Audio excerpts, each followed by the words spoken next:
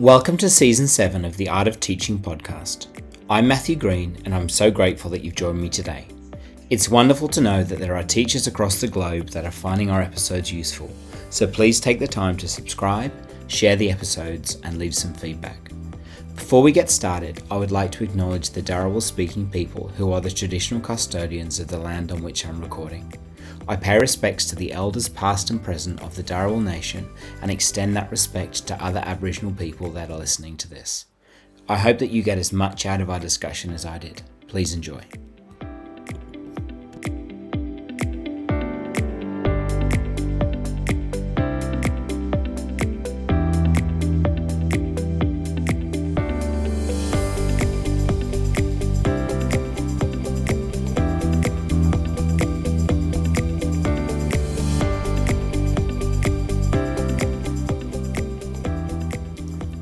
Russell Cailey is the Managing Director and Architect of the Think Learning Studio, TLS.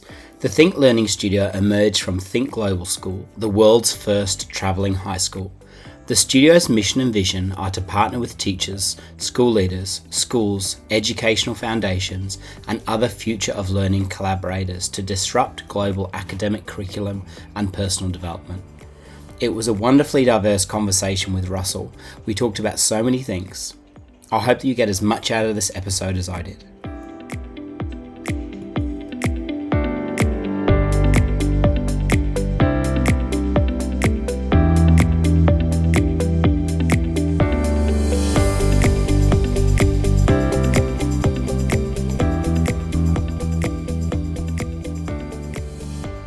Russell, welcome to the podcast. Thank you so much for taking the time. Where are you phoning in from?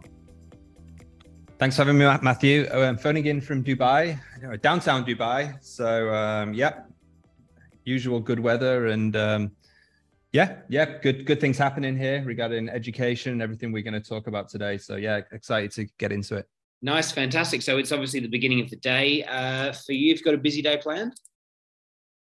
Busy day, yes. We're actually doing some work with, or a few meetings with some quite interesting people in and around Dubai, some visionaries, futurists. So really exciting for the studio to be getting involved in those sort of things in Dubai, because it takes you out of the scope of just education. You hear the arguments around the economy, the media, you get out of that bubble a little bit, which is nice.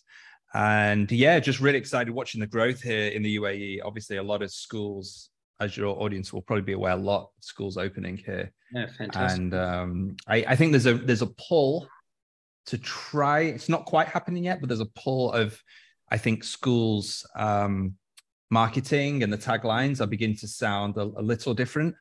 Yeah. So hearing a lot about student voice and student choice and dynamic curriculum. I hope that happens in reality. We'll see, but it's an exciting place to be in terms of education right now. Fantastic. And we will definitely spend some time unpacking the amazing work that you're involved in, but quite possibly the most important question, what's your coffee order?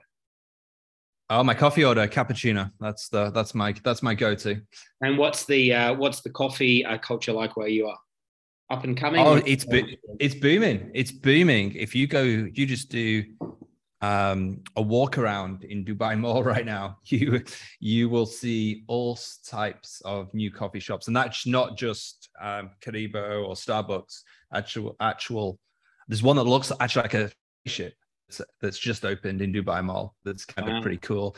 And then you head down towards the beach area, ton of coffee shops, and so it's definitely that cafe culture living here in Dubai is taken off in the last few years for sure. So have hipsters made it to Dubai yet? No, you don't see the hipsters. Well, a couple, but it's not the, traveling the world for the last 10 years, we saw a lot of gentrification, nowhere more actually than our last trip before the pandemic, which was Panama. Wow. And that had a big gentrification, hipster movement, and it was causing quite the, let's say, friction between the locals and the people moving in. Obviously, the pandemic really put a stop to that because, like a lot of places, things changed. But so that hipster movement not quite here, but other places that we've traveled with the students and myself as a traveler, it's there. Nowhere more so. I saw it so vividly than Panama. Wow, that's really interesting. Is there a book that you have read, could be personally or professionally, that's caused you to stop and reconsider a few things in your life? I love anything by John Gatto. If we talk about education, I think he's just an incredible author. And as a very junior teacher back in England who didn't really question, I don't think I'd formulated really the arguments against traditional education that I have now, many years later in my 40s. But as an early junior teacher, when I read John Gatto, I really began thinking about how we instruct young people, systematic issues. And that really opened my eyes to a lot of the faults in the traditional factory model of education. Yeah, fantastic. And a final get to know you question. If you could have a dinner party with anybody, who would be there? Obviously, your family don't count in the seat count, but who would you like to sit down and have a chat with over dinner? Could be past or present. Who would I like to sit down with? Now, as a historian, I should definitely have a better grasp of this question. I would say a good place to start might be, and again, I'm being very geeky and historian about this, but, post-World War II, someone like Truman sitting down, I'd love to know the thought process behind the atomic bomb. I did spend some time living in Hiroshima. So, seeing that, and just as a decision policymaker, where do you even start? So I'd have a lot of questions around that. God, who else? I'm trying to not pick the traditional. So I would say Truman would be one. I mean, we've just obviously had the passing of the Queen here in England. I mean, she didn't speak much. So the idea of actually what were her thoughts on some big issues would be interesting. Yeah, because it was never, it really, for 70 years, views on politics or policy was just never published. Innuendo, sure, but there was never any concrete, what she thought, what she didn't think. Yes, Queen, Truman, and then we usually go for three, don't we? So the third one, and maybe a bit similar, but someone like Churchill as well as a leader. How do you galvanize that kind of collective spirit? Yeah, interesting. And Russell, just going back to when you're at school, what were you like as a student? Did you enjoy school? And also the second part of that question, what are you most grateful for from your schooling? Schooling for me was a kind of weird paradigm. I grew up in a very ethnically diverse part of Manchester, England. We grew up, I think fairly working class, but fairly tolerant. And it was very much a culture built in and around. I went to a boys' school, so it was very much a culture built around sport. So, you played football, you played cricket, and that's really where you bonded with your friend. That's when you made your friendship groups. So I think school was a very much a community experience for me. It was hard. It was not a well-resourced school in Manchester that I went to. It was coming out of an era of a bit of tension. There was a high-profile case of a young student being stabbed. Actually, it was in the 90s in Manchester, so it was a very high tension period, and you were very young at the time, so it was like you just weren't developed enough to really understand a lot of these big issues going on that I think are more prevalent today and more understood by youth and young people today. But we certainly in the 90s didn't really grasp a lot of that. So even though it was fairly high tension when I started high school, it was definitely a community built in and around sport and camaraderie. The teaching was largely one of fatigue. I felt, I remember going in and feeling that the teachers were constantly tired, exhausted, not necessarily enjoying the profession or the work. There was a feeling of, how did I end up at this school out of all the schools around Manchester? So I never really had, I had teachers who were definitely turning up, showing up every day and doing a fine job. But I never had the experience of saying this one teacher changed my life. That never happened. I was a cricket player. My father, quite high level, represented the Lancashire School of Excellence, represented a really good team called Droylsden back in the 90s. We won a lot of things. And my dad was my coach. So my father was genuinely the guy who guided me and gave me that instruction. I didn't get it at school at all, really. I wasn't a bad student. When I performed, I did what I needed to do, middle of the class, I would say, but didn't have that typical "this teacher changed my life" experience. Yeah. Okay. What was that dynamic like, having your father as your coach? Was that interesting? Was he particularly hard on you to show he wasn't playing favourites, or what was that like? No, he wasn't. He was just, I would say my dad, he's in his 70s now. It was just, typical Northern English, hard work, works on the railways, then works on the buses, just a hard-working grafter who was just a good guy. And no, we were out, frosty, cold mornings. I was a bowler, so we were just practicing, and he was great. I didn't have a bad word to say about him as a coach. And sadly, injury brought that chapter to an end for me, and I moved from a very much a sports trajectory into a history and a teaching trajectory. So it was quite a pivot from an injury I got. But no, it was a good dynamic, and I was very, very fortunate to have that. I have a father figure that really guided me. Right. Because it didn't really happen anywhere else. Like I said, a lot of the lads that I grew up with in this all boys school, we didn't really get that mentoring that maybe others and your listeners got in school. No, look, that's really, I find that fascinating. Thank you so much for your honesty and your transparency in sharing that story. I'm really curious as well, Russell, how did you go from, you mentioned injury and then sort of moving into teaching, but what were some of those key moments in your teaching career, and how do you think you ended up in the position you are now, traveling the world, looking at different education systems and sort of initiating change at that level? Because what were some of those key moments in your life, those really foundational moments that got you to where you are today? I was in industry for a couple of years, trained for a teacher around 24, 25. So I actually just having a kind of office job. Mm-hmm. And I always said it was no thrills or frills, but it taught me how to prioritize work. It taught me how to take a phone call and talk professionally, how to approach a professional environment, how to conduct myself in meetings. So for 3 or 4 years as a kind of office worker, I actually worked at one of the big exam boards in the UK. And again, even though it was not a glamorous job, it gave me so many fundamentals that I have leaned on throughout my career. So it was only a short space of time, but by about 24, 25, I could really function, I think, in a professional environment. So when I got into teacher training, and as a lot of your listeners will know, because I think most teacher training programs look quite similar, you did the lectures and the learning, and I enjoyed going back to university and learning the theoretical.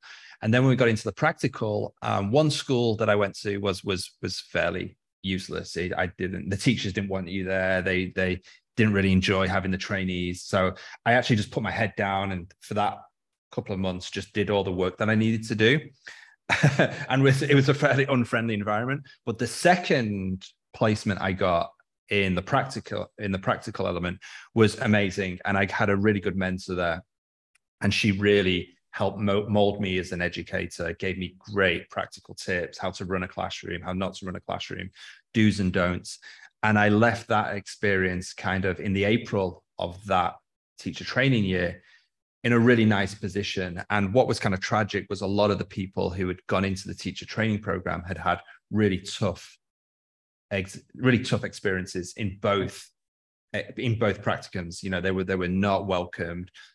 Kids were unruly. They were not really helped in terms, because it's one thing doing the theoretical, as you know, Matthew, but it's another thing doing it when you're studying in front. And I remember my first lesson as a teacher trainee, and I was terrified. I was like, what the hell do I do in front of 30 young people? You stand up and you try, have I said the right thing? Have I not said the right thing? So I had a really good mentor in that second practicum, and that was that really pushed me, I think, into then a really good job at a school in Manchester, where I think I got a lot of the skills. For 7 years, I really built a lot of the classroom skills that are needed to be a good educator. And then, the job at Think came up, and it was a huge risk at the time because you're leaving behind a secure contract. I was leaving a very good college, but it was really a job that I'd convinced myself would never come around again. It was a job, I think, global school, this traveling school that visits 3 to 4 countries. At the time, it was 3 countries every year. And I just looked at the job description. I said, I go for this, and I come back, in a year's time with my tail between my legs, and it would have been an utter failure. Or it goes well, and we really have a shot at doing some good within the education system. And 11 years later, I'm still here. And so I think, in answer to your question, big moments for me was having a great mentor when I started out, in terms of head of department that really looked after me on that practicum, and then taking the risk of Think Global School and getting out into international education when I did, which was around 2012, 2013. And what were some of the things that your mentor did to help stretch you and to help empower you? And how do you think that has impacted what you do in your current role? I think just enjoy you being there, which I think it's so basic, but some of the work we're doing now with the studio is trying to work with universities to take a kind of deep dive into, because it's so important when people come into our profession. Do we welcome them? Do we train them well? And it was just that basic thing of she actually liked having us around, and we were utilized, and we weren't just there to make the tea and coffees. We actually were doing real work and teaching real lessons. She allowed us to take some risks within that 3 to 4 month experience. We taught some lessons.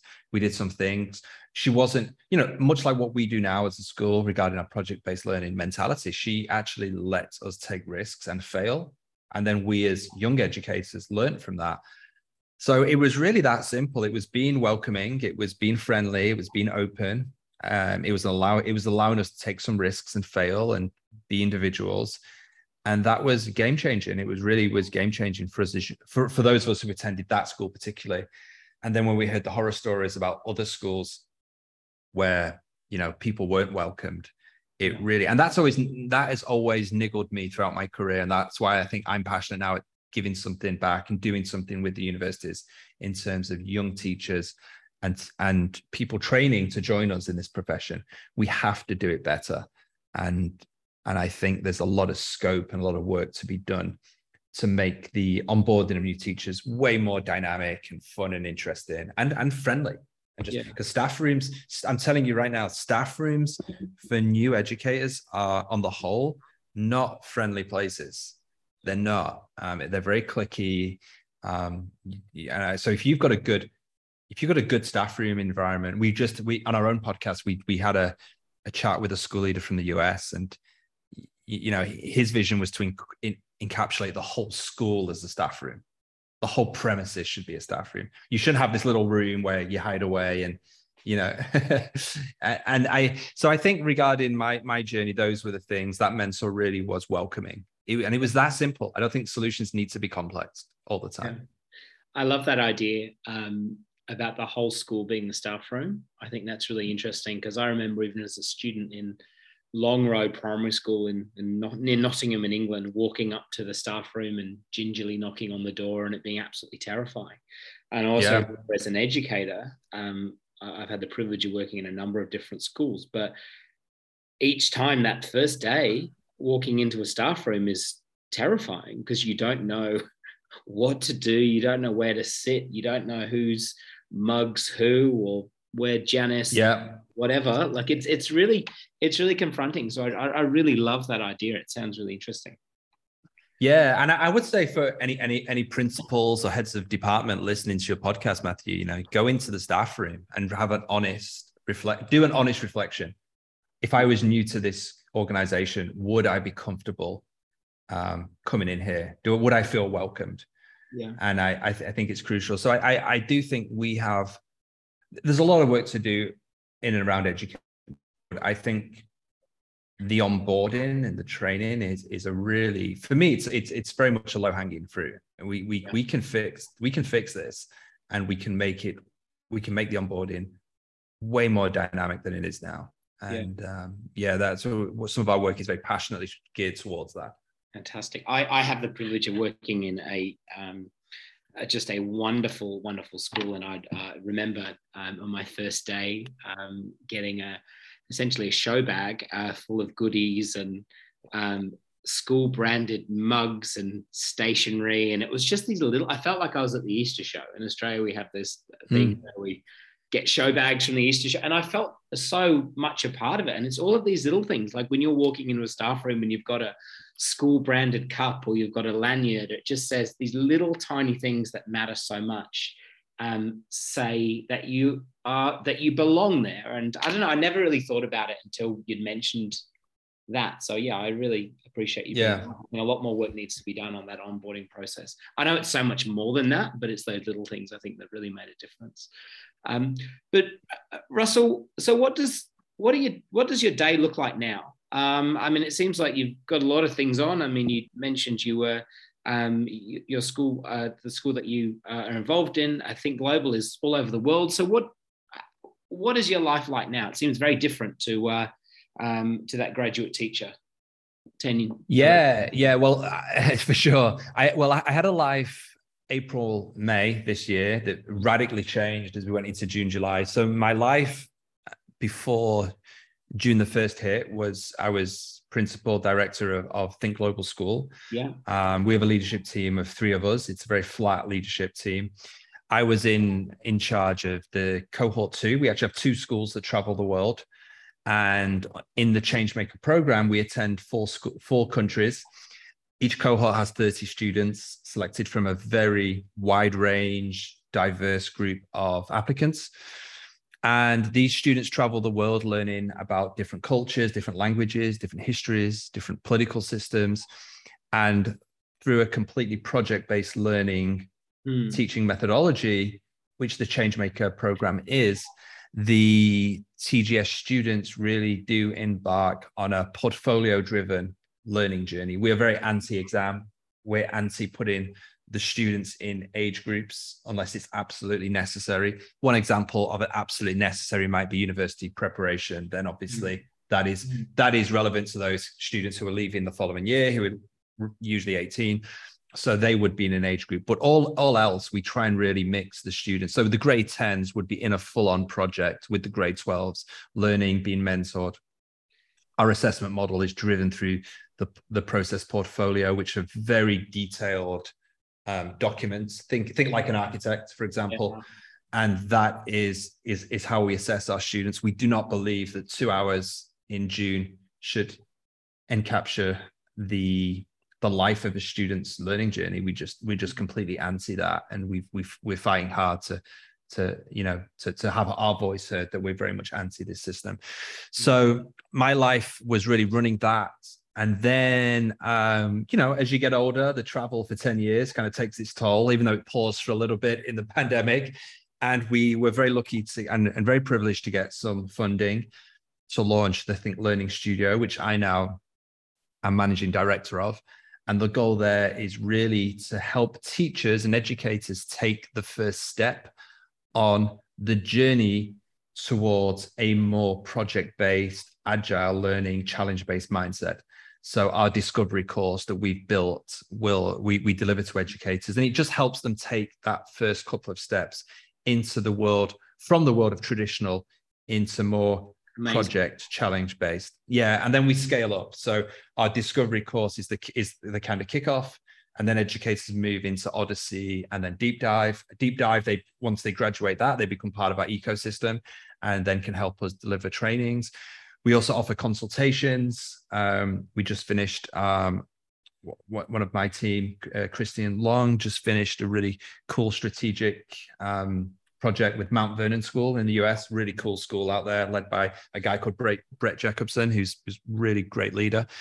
And yeah, we're embarking on a summit in Hakuba, Japan, March next year, where we're going to invite some of the leading schools, let's just say schools that do it differently, to Hakuba, Japan. And we're going to have between 15 and 20 schools together and really try and form a collective voice about, because we've always been very siloed, whether I think Global, Green School, School of Humanity here in Dubai, who I've got to know their leaders very well over the years. And rather than schools that are competing against each other, we have to begin to create a fellowship of schools that are really trying to do things different. So that's our goal with the Hakuba Summit in 2023. Hakuba is about 2 hours from Tokyo in Japan. So we're going to gather school leaders together, and the output is really unknown at this point, to be honest. We're open to suggestions, but we're really going to try and,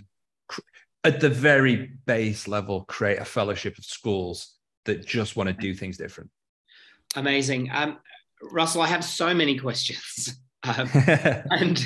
And each one, I'm sure, could be a podcast episode in itself. And so there are, by no means will we be able to get through all of these questions because my mind is spinning. And it's really refreshing to hear you speak about ways to do schools differently. And I just wanted to take you back.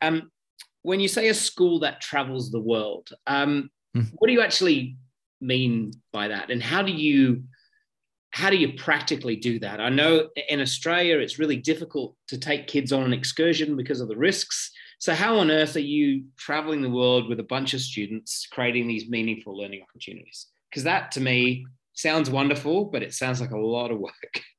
Oh, it's a lot of work. Yeah. There's no getting around that. There's a lot of work. So I'll give you an example. So we have 3 cycles of countries. Let's just dip into cycle 1, for example. So cycle 1 is Botswana, India, Japan, and then Greece. And just to tell your viewers, Think Global School, we always finish in Greece. Term 4, April, May, is always Greece. And we bring the 2 different schools together. And then we have a community term. So we have 2 schools travel in the world. So if you are part of, let's say, cohort 1, and cohort 1 are in cycle 1 of the 3 years of countries, they will visit Botswana, India, Japan, and Greece. So we redesigned the school calendar. We felt the summer was just too long. No need to have 10 weeks or however long it is. So we cut that summer period down and added those weeks into the October break. What that does, it gives you then 4 equal blocks. Those blocks are 8 weeks and then 5 weeks off. So the students, for example, let's say it's Botswana and we're starting in July. The students will do 1 week of online learning. So we've always done online learning. So the pivot in the pandemic for TGS was not that. It was drastic, but it wasn't as drastic because for 4 years we'd done online learning, and the staff and the community were geared towards that. So we do one week of online learning, which is where you do a lot of your content driven stuff. The students research the country. They get ready for their modules that they'll embark on in that country. And then they'll land in the country and do 7 weeks as a team. So 30 students land. Each cohort has roughly 11 staff, 6 to 7 educators, a principal, a psychologist, logistics director, and a media specialist. Those staff are then construct the experience of the term, and they'll do night duty because we obviously the students are in dorms. So 2 staff are always on duty every evening. So the students then embark over them 7 weeks on various pillars of education. So one of those pillars is the teacher-led module. This is where we prep the students for project-based learning and we scaffold up. So the teachers, the educators, as we call them, will design the experience, but the students still have voice and choice within that experience. So for example, the products will largely always differ per student. We don't have any expectations usually on what the product needs to be. So the teacher-led module that will run for 7 weeks. Week 7, there'll be a showcase, public-facing showcase, where the students will show the community they've just been in, whether that be in Botswana, whether that be in India, the work they've done. The students will also do personal projects. Now, that can be 7 weeks, it can be 3 weeks, it can be 6 months. That is completely on the students, and that is done simultaneously with the teacher-led modules that are going on. And we have space in the timetable for that to happen. So the students can do anything there. One student was fascinated with the circus. So they started to investigate, well, what is a circus? Now, so in the tradition, and this is a really cool story, actually, Matthew, because this student was kind of ridiculed in her previous school where she was. And then in this experience, she ends up at a performing arts school in Paris.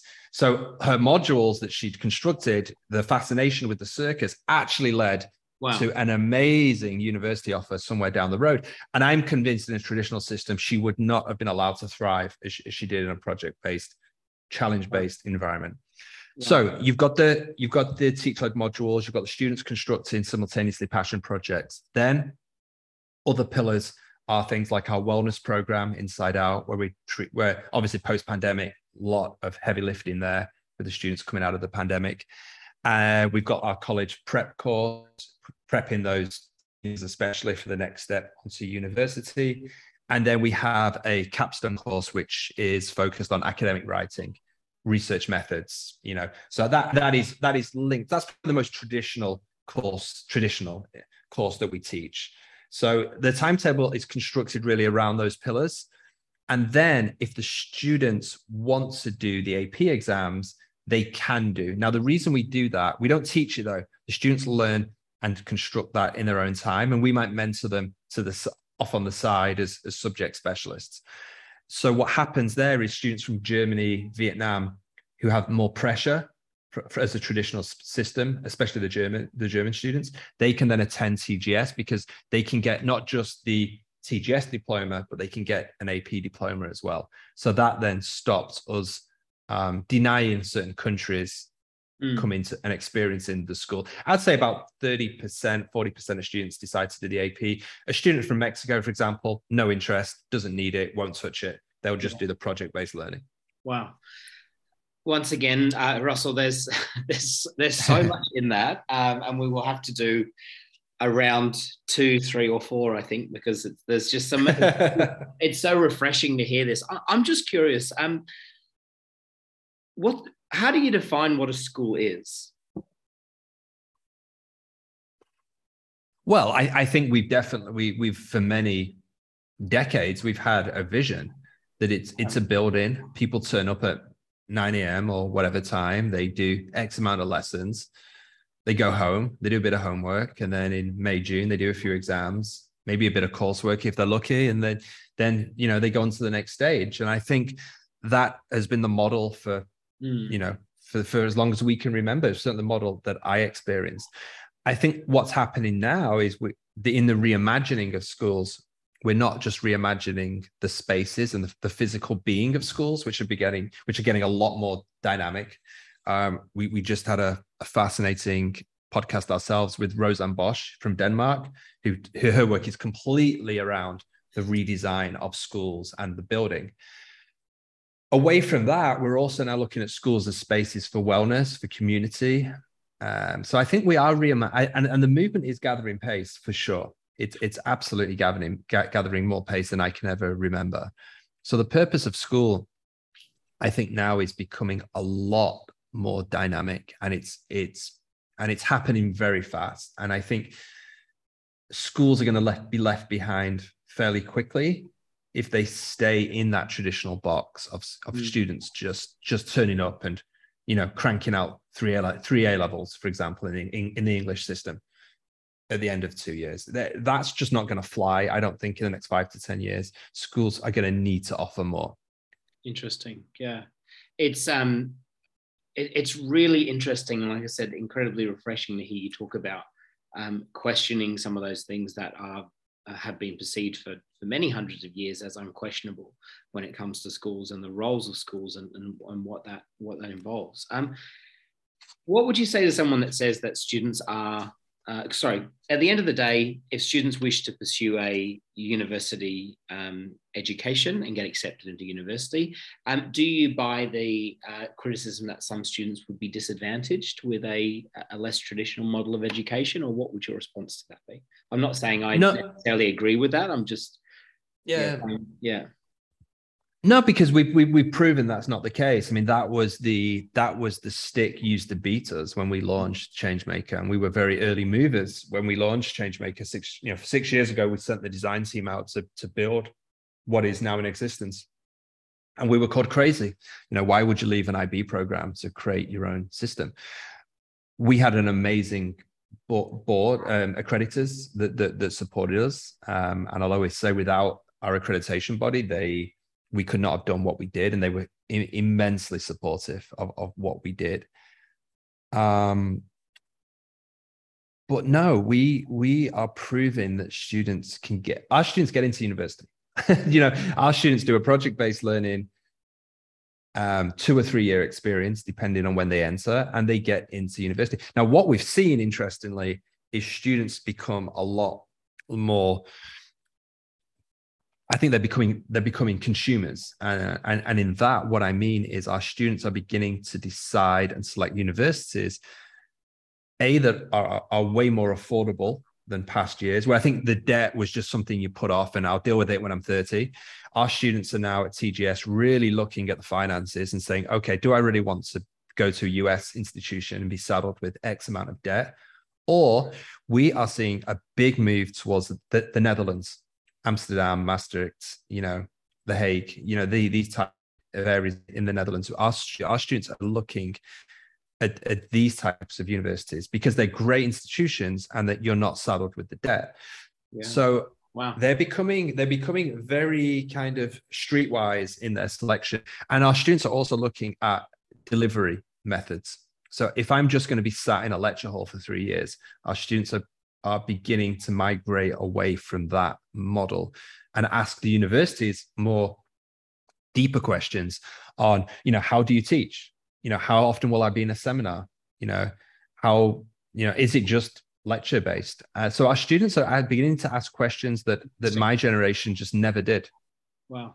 And it seems so much more empowering as students because they're the ones with the answers. They're the ones that essentially are going to benefit or not from this traditional education system. And for them to be able to be empowered to ask those questions, I think is really important. And I think as well, it would do so much in terms of sort of initiating change at the university level, because universities need to be competitive and they need to be places that are more equitable and also to be able to offer incredible courses. And so I love that. I love that idea of essentially an 18-year-old student putting a university on trial to ask them how they're going to benefit them, as opposed to you get what you get. I think that's really important. And Russell, so what does success look like for Think Global? And how do we, or should we even be assessing students to try and look at some of their competencies?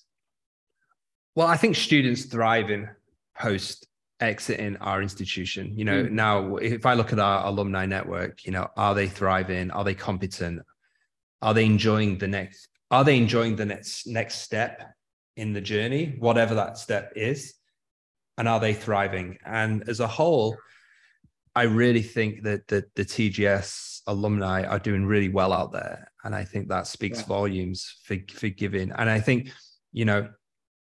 as a podcast idea, even, grabbing some of these students who've gone through a very different education process and then saying, okay, when you got to university, how was it? Because what we're hearing is our students are saying, well, year one was kind of a breeze. Like we've spent 2 years because our students manage their own finances.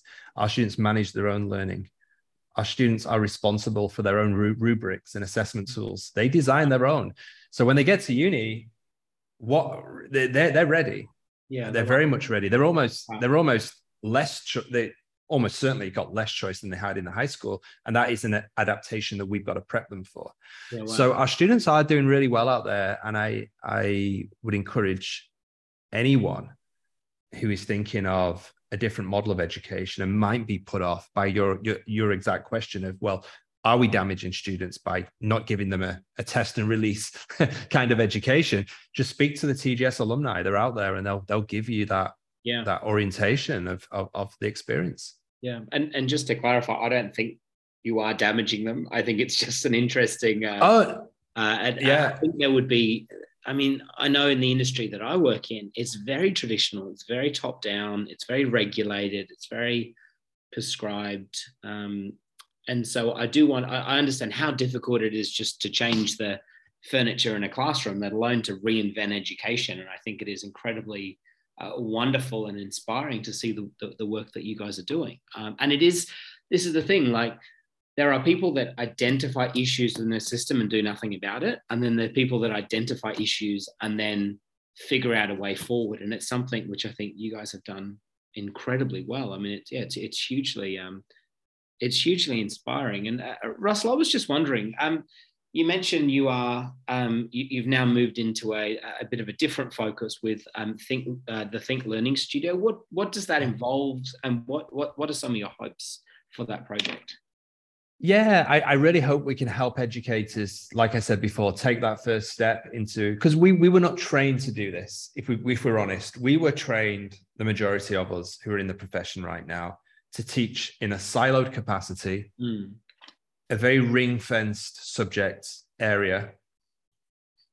And we were kind of trained that those test scores were kind of the big marker of whether we were doing a good or bad job. And I would hope that as a studio, we were helping our fellow professionals realize that the job is so much more than that. And I'll be honest, when we transitioned over from IB to Changemaker, I was resistant. I had never team taught like this before. I had never, cross taught projects that were interdisciplinary, working with the economics teacher or the anthropology teacher and mixing and matching methods and content and ideas. But I couldn't go back now. I couldn't go back. Going back to the traditional system now would crush me. I just couldn't do it. Now I've seen the enjoyment that our students experience through leading their own learning. Now I see the staff that are completely liberated, designing new module ideas every 8 to 10 weeks, constantly coming up. Because, when I was an IB teacher, changing content was like moving the Titanic. Yeah. It was like, oh my God, you can't, we've taught this content for 20 years. How dare, you can't, teaching a little. I remember deviating from the curriculum a little when I was an A-level teacher, and you were like taking the biggest risk. You were like, oh my God. And I just wanted to maybe open up a few new avenues of inquiry as a historian. But you were taking the biggest risk. You can't deviate from content. And then now our teachers, our educators are constantly redesigning modules and ideas because we're going back to India now for like the third time, I think, as a TGS entity. And our teachers are looking at the modules, refining them, changing them. And then the students are always delivering different outcomes. So the outcome of this year will look completely different from a year ago. Wow. And once again, there's so much in that. I did just want to touch briefly on your views on age-based cohorts and why you think we still continue to group students chronologically as opposed to ability. How have you, as an organisation, overcome some of those challenges? Yeah, I mean, and I get there's a maturity question, there's a safeguarding at times question, there's all types of things we can throw into the mix to not do this. But I think you can very easily, for example, groups grades 7, 8, and 9. You can very easily group. We've proven it 10, 11, and 12. And I've really seen no, in terms of our teach-led modules where they're all the students are mixed together, I've seen virtually no negatives. I've seen the grade 10s having to raise their game very quickly to meet the demands of the grade 12s. I've seen the grade 12s become great mentors for the grade 10s. I've seen that maturity, academic maturity. I mean, you don't want to necessarily, you want children to be children. You want them to play and have fun. But in terms of the academic maturity and the outcomes, the acceleration towards great learning and great showcases has been insane. We've seen it on the ground year after year. So why do we persist with age-based cohorts? Well, I think the content kind of demands that. If you're following a very structured curriculum, IB history, grade 11 I taught this, grade 12 I taught this. They're your options. So you are ring-fenced by the demands of the curriculum, and we don't have that. Which, when you think about it, is ridiculous. Like, to assume that the only thing in common are a student's chronological age, and that everybody moves through a set of learning, a set of skills and competencies at the same level is is insanity. I remember when I was working the first time I guess I got this revelation, it's probably late in my career, but I was working as an EALD teaching specialist, and I had students in kindergarten, year 1, year 2, year 3, year 4, year 5, year 6, all together in one classroom learning. And for me, it was just a reminder that students do not progress the same in all areas. And if we are moving them purely chronologically, then we're missing something here. And for me, I saw the incredible benefits of having the diversity, the age diversity within a classroom. And why can't you extend that more broadly in schools? I think it's a really important question. Yeah, well, the system is very good at repelling innovation. The system is very resistant to change, and that's obvious. It's obvious, and there's some benefits in that. So you don't get teachers going rogue. Where every student is roughly, within the matrix of the content of the curriculum. So for educational leaders, there's benefits that the system doesn't allow innovation and change, but for the kids, it's, as you say, Matthew, it's stifling. Yeah. And there are ways around it. And I'll give you an example. What we did, when we abolished grading A, B, C, D, 1 to 7, it was, again, and as I said at the start of the podcast, these changes do not have to be huge. Some of the smallest, most obvious changes we made at Think Global gave us some of the best results. So, for example, removing the grading A, B, C, D and changing it to Bloom's taxonomy, novice, specialist, and mastery was game changing, because we're all novice at something. If me and you go off to yoga class right now, I don't know how good you are at yoga, but the idea is that maybe one of us is, so one of us might be novice, one of us might be bordering specialist. I've been doing it a little while, but I was definitely the worst in the room for a good year. And that was refreshing. Wow. I'm not chasing an A, because as a cricket player, as a sportsman, you're not an A in anything. Like you might become competent, which is a specialist. You might begin training others or developing, if you watch some of the great batsmen, someone like a Kevin Peterson, who created his own style of batting, you move into mastery. But these are the skills. But at no point do you lose faith, like you do from saying, oh, Matthew, you did this piece of work. You're that's an E. When in fact, you're a novice. You're just learning. You're developing. And once we got rid of that grading system, you saw the student's mindset completely shift. Yeah, when you tackled this area of science, you are a novice right now. You don't quite know enough. You're not quite evaluating or analyzing as you need to. But guess what? You keep doing it, you will move up that scale. Yeah. But also, nor should you be expected to be. I mean, there are if you want to know how to write a great sentence, I'm your man. But there's so many things that I don't know how to do. And there's so many things that we are all ignorant about. And so I think it's really nice to remove that stigma of incompetence and say, you know what, you're just learning. And I've seen how demoralizing it can be for students when they get an E or when they get a D. Yeah. And even how with parents, how sort of culturally constructed that is, especially when you're coming from some countries where A is the expectation. But it's really, really interesting, and it raises so many questions. And I was just wondering if you wouldn't mind talking a little bit about trust, because it sounds like there is an immense amount of trust within your organization for teachers to be experts. And I know this is a generalization, but I wonder what your thoughts are on sort of the over-prescription of content, and if you think that represents maybe a lack of trust in the profession. Well, it's one of the biggest changes we've seen in the last 20 years is the issue, and I don't think we talk about it enough, to be honest, is the changes around content. I mean, for so many years as educators, we were deliverers of content. We gave the content, the students memorized it, learned it, maybe analyzed a little, regurgitate that on an exam. With the birth of the internet, and then as we're moving now into kind of Web 3.0, Web 4.0, metaverse, all completely, decentralizing knowledge on the blockchain. We are moving into an age that has left schools woefully behind and underprepared.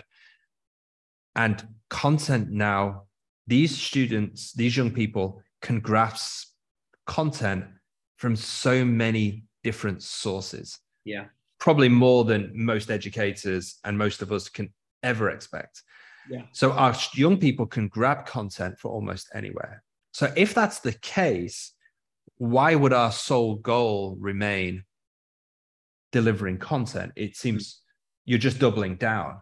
Well, you're also And not that, going to win with it. You're never going to see success. no, Google is way smarter than both of us, you know? So it is. It is. And not just that, the school model, our students now will have, they'll have a phone, they'll have the computer, they'll maybe have an iPad. They'll be getting sources of content and information from maybe 3 to 4 simultaneous devices or sources. You go into school, you're focusing on the teacher, usually phones are banned.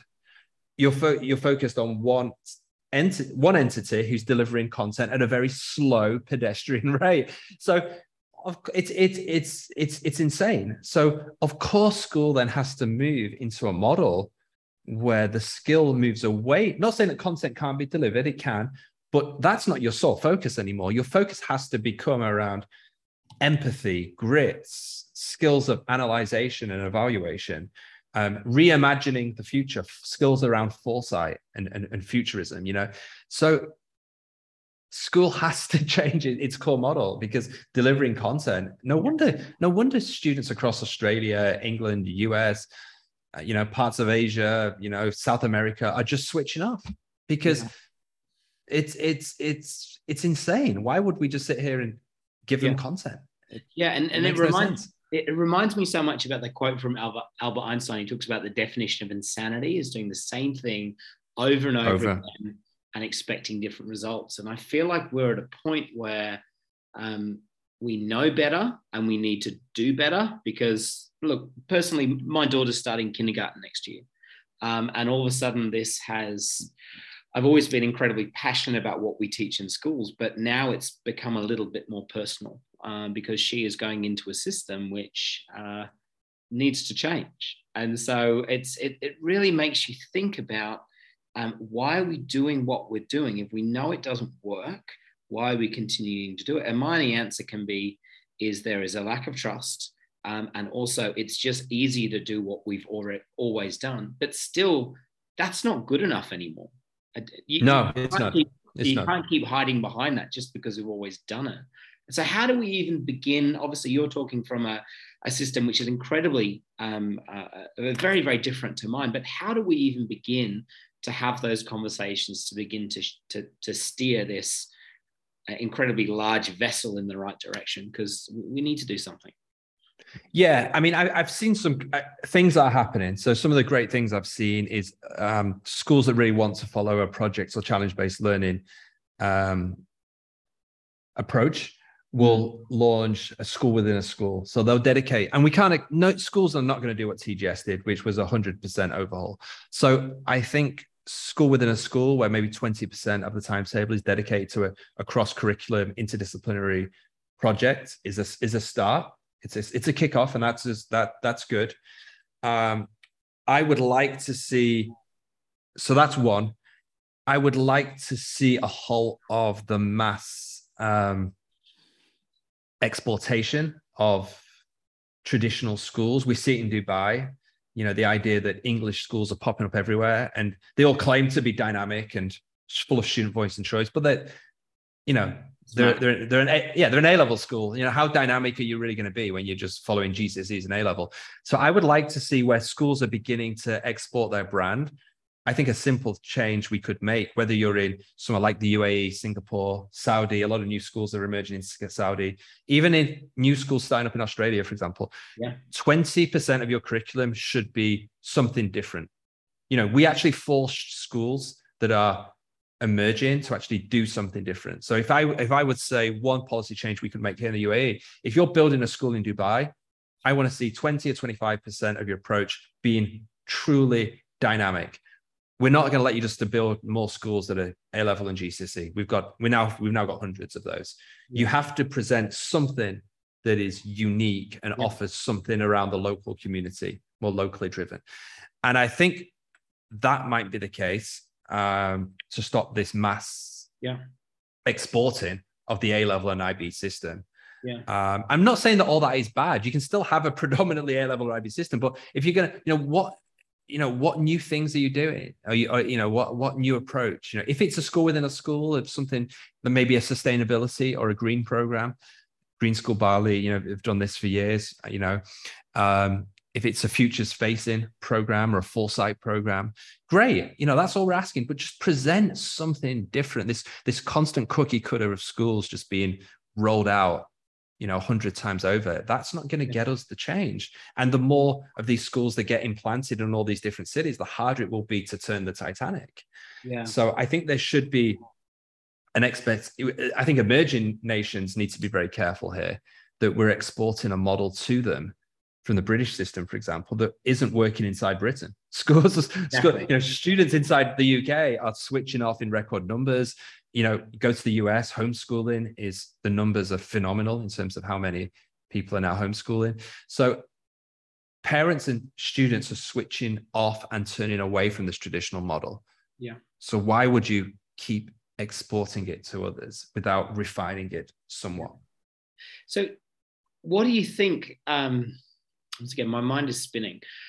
What do you think we need to get rid of then? I mean, you mentioned 20% new content / curriculum, but at the moment there is too much to get through. So what are some of the questions you think we need to have in terms of evaluating what we're teaching and if it's still useful? Because I don't have time to get through what I need to. I need to try and find creative ways to get through mandatory content. So how do we begin to evaluate what we're teaching in a way that we can eliminate some things? Well, we need help. I mean, the schools can't do it individually. So you're going to have either states, as you do in Australia, or a centralized system like the UK. You need policy makers to shift and help make the shift to encourage. Because then, if top down, it's said, okay, there needs to be a mass reduction of content. This idea of students in the UK system chasing 15 A's at GCSE is insane. It's just crazy. So I think there has to be real policy shifts, not tinkering anymore, actual real change, but trusting schools and educators to create more dynamic curriculum. And I fear what will happen is we will end up waiting for policymakers and exam boards to make the change, and then we'll slowly follow. And then there'll be this kind of muted celebration that we finally did something. I'll give you an example. The IB have launched the career-related programs. That has potential. The career-related program does have potential. The problem is it's probably going to be put into the bucket of vocational qualifications that people don't take as seriously as the diploma or as A-levels. And therefore, we will start internally rubbishing it and making it second fiddle to the diploma. But actually, the CP program, where you just take a couple of subjects, then you have all these hours free to do new, exciting, creative things, that's a real practical step in the right direction that the IB have made. So that's hopeful. Yeah. I know that Cambridge have launched a few new approaches as well. So I think, sadly, we'll end up having to wait for the exam boards and the system to allow us to shift before we shift. But that doesn't mean we can't put pressure on policymakers in the meantime. And part of what we're trying to do at the studio, as I was telling you off air, was to bring together like-minded schools to actually create a fellowship of schools that are doing it differently, and maybe then present a white paper or an initiative to a government body that maybe accepts it and then allows a shift. And then if a couple shift, maybe more will follow. But yeah. I think that's so important, and I think change is annoyingly slow. But also we can't put off responsibility onto other people. We need to be making those changes, I think, at the school level, which is really important. And so let's imagine, Russell, in closing, because I do want to be respectful of your time.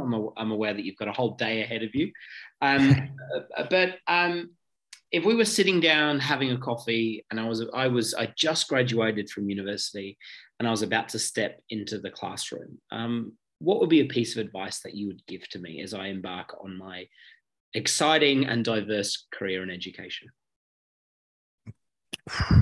Wow. I would say get out there, do as much professional development as you can, because the system you've probably just exited probably didn't prepare you for the way education will go in the next 15, 20 years.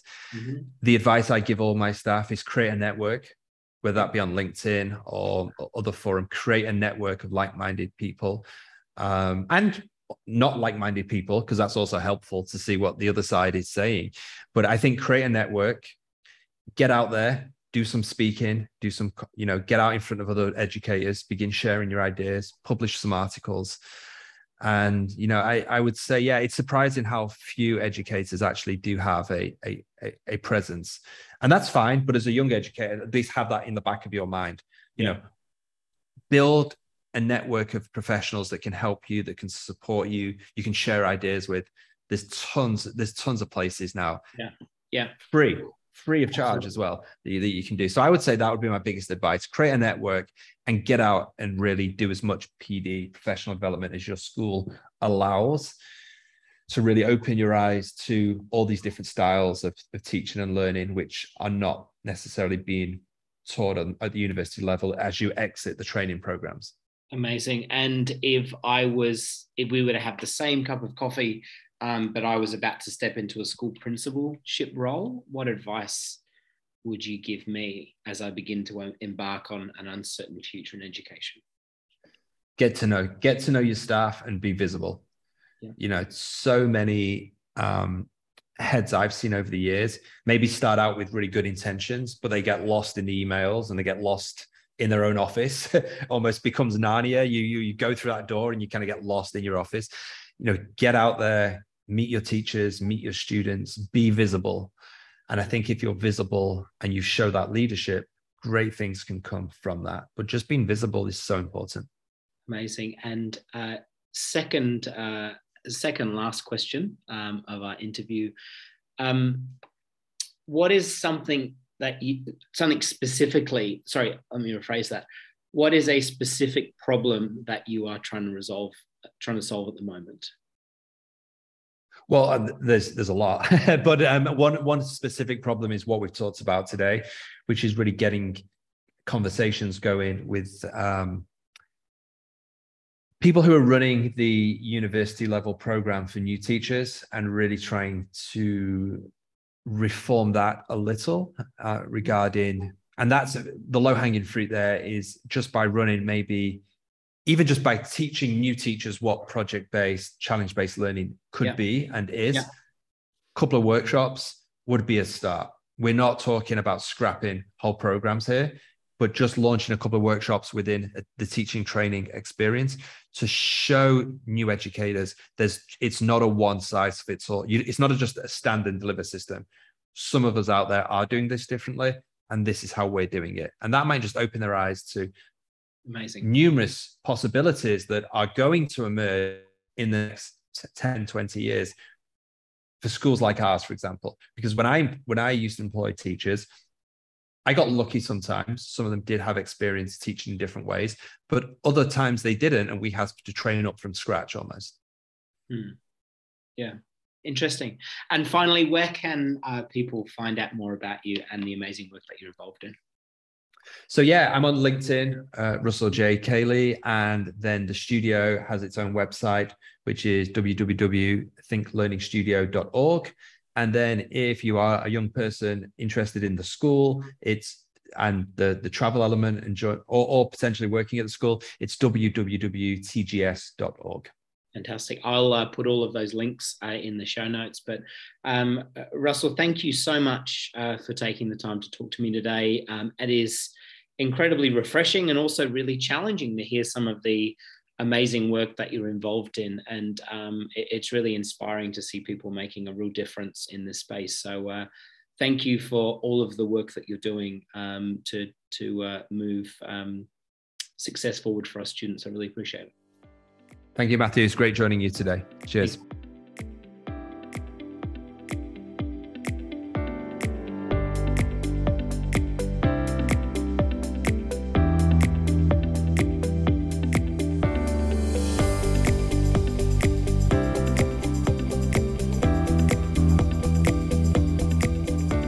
Thanks. Thank you for taking the time to listen to the Art of Teaching podcast today. I hope that you, like me, got some valuable insights out of our discussions. For show notes, please visit theartofteachingpodcast.com. And I've also created a private Facebook group where we can continue the discussion there. The link will be in the show notes. Thanks again for listening and can't wait to see you for next week's episode.